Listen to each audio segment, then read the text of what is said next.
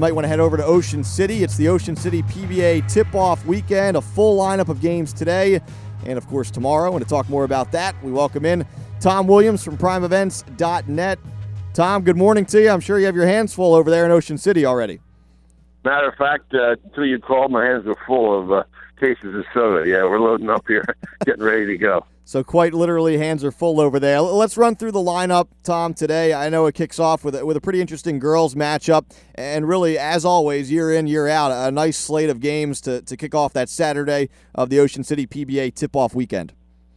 Well, the two girls' games that started off, each one features one of the teams that was in the Cape Atlantic League Championship game last year.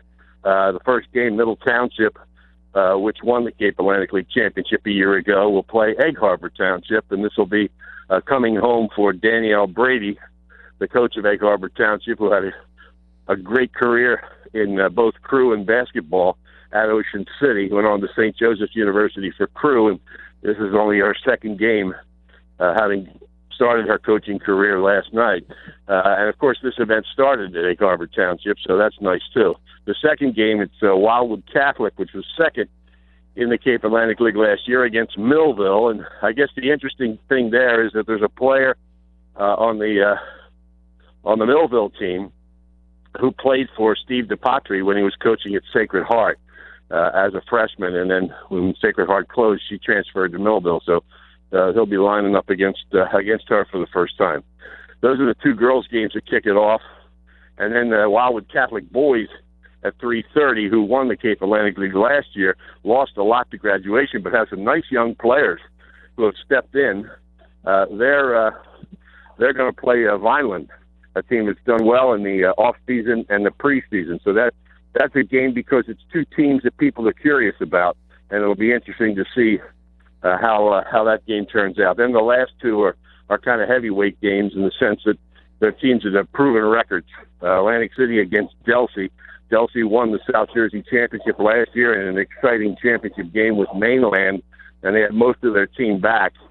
And Atlantic City has a very talented team as well, though they're going to be better in 30 days. They have 3 transfers, one from Holy Spirit, one from Pleasantville, and one from Oakcrest, who will be part of their rotation, but they have to sit out for 30 days for a transfer who didn't change residence. So Atlantic City will be better in 30 days, but they're going to be pretty good today, too. And then the last game, St. Augustine will take on Southern Regional, which is a very big team, and they also benefited from a transfer who can play tonight, who averaged 21 points a game last year. So it's a pretty interesting day.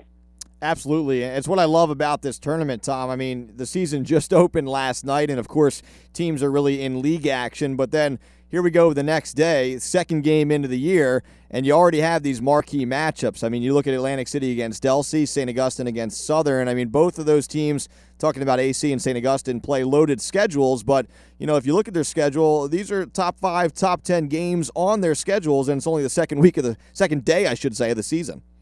Yeah, it's a great way to get interest and to get people involved and focusing on high school basketball. And then tomorrow, it starts off at noon, St. Joe and Bridgeton girls, both with very good players in the middle. And, of course, Larry DiGiovanni had just returned to coaching. This will just be his second game. That's followed by a game between two teams that used to be rivals, but they don't play that much anymore, Pleasantville and Wildwood, in a boys' game. Of course, Wildwood left the Cape Atlantic League, and we're glad to have that team back in this event. And then after that is another very good marquee-type game as Holy Spirit plays against Pemberton. Pemberton, very good team last year, and they've got a lot back, coached by Roy Heck, who used to be the coach at Mainland Regional High School. The last two games tomorrow are we call them the Jack Boyd Memorial doubleheader, and it's Mainland against Ocean City. Jack's son Jeff and his wife Rita will be here to present the game ball before the boys' game. And anytime Mainland and Ocean City play, as you know, it's something exciting. Yeah, absolutely. So many great matchups between Ocean City and Mainland over the years. And Tom, you've covered so many of them. I mean, I don't know if it's fair to ask you to pick out a few of them, but these are two teams that really, and again, regardless of sport, really arch rivals, but it seems like they've had some great battles over the years, particularly at this event on the hardwood. Well, I'll tell you, there is one situation that jumps out, and it wasn't just one game. Ocean City and Mainland, this is probably in the early 80s, played over in Ocean City in the final regular season game, I think it was. Jack Boyd was coaching Ocean City, and Scott Beaton was coaching Mainland, and Mainland was ranked in South Jersey, and Ocean City was a few games above 500, and Ocean City won the game. I'm not real clear on whether it was a bucket right before the buzzer or Ocean City was ahead and blocked a shot right before the buzzer, but they won a really close game, and everybody thought they were going to lose by big points, and the conversation after the game was, well, because they're going to play again, by the way, I didn't tell you that. They're going to play again in the first round of the state tournament.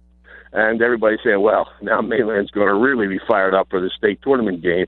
Well, Mainland, the state tournament game was in Linwood. Mainland ran out to a 20-point lead in the first half. Ocean City came back, and the game ended up going 3 overtimes. So within a week, they played 2 spectacular games. Wow. Tom, we know you have your hands full, quite literally over there today, so we'll just ask you one final question here. Give us, some of the particulars, some pricing, where some of the scholarship money goes for this great event, the Ocean City PBA Tip-Off Weekend. Well, portions of the proceeds support the Edith T. Selvane Memorial Scholarship Fund. We charge $6, which ironically is the same amount we charged when we started this thing 17 years ago. $6 to get in. You can watch all 5 games for that. We think it's a bargain. Obviously most people come for 1 or 2 games, but it's still a good deal, and we hope that a lot of people can get out here. 2 days of high school hoops in Ocean City this weekend, the 2014 OC PBA Tip-Off Weekend. Always a great event, and Tom Williams from PrimeEvents.net, a big reason why. Tom, thanks for joining us, and have fun this weekend. I'll see you over there at some point. Great. Thanks, Mike. All right, Tom Williams, PrimeEvents.net. And as we just talked about there, 2 full days of high school hoops. And this one just, one of a few tournaments going on, not only this weekend, but in the coming weeks as well, coming days and weeks. Of course, the Boardwalk Basketball Classic.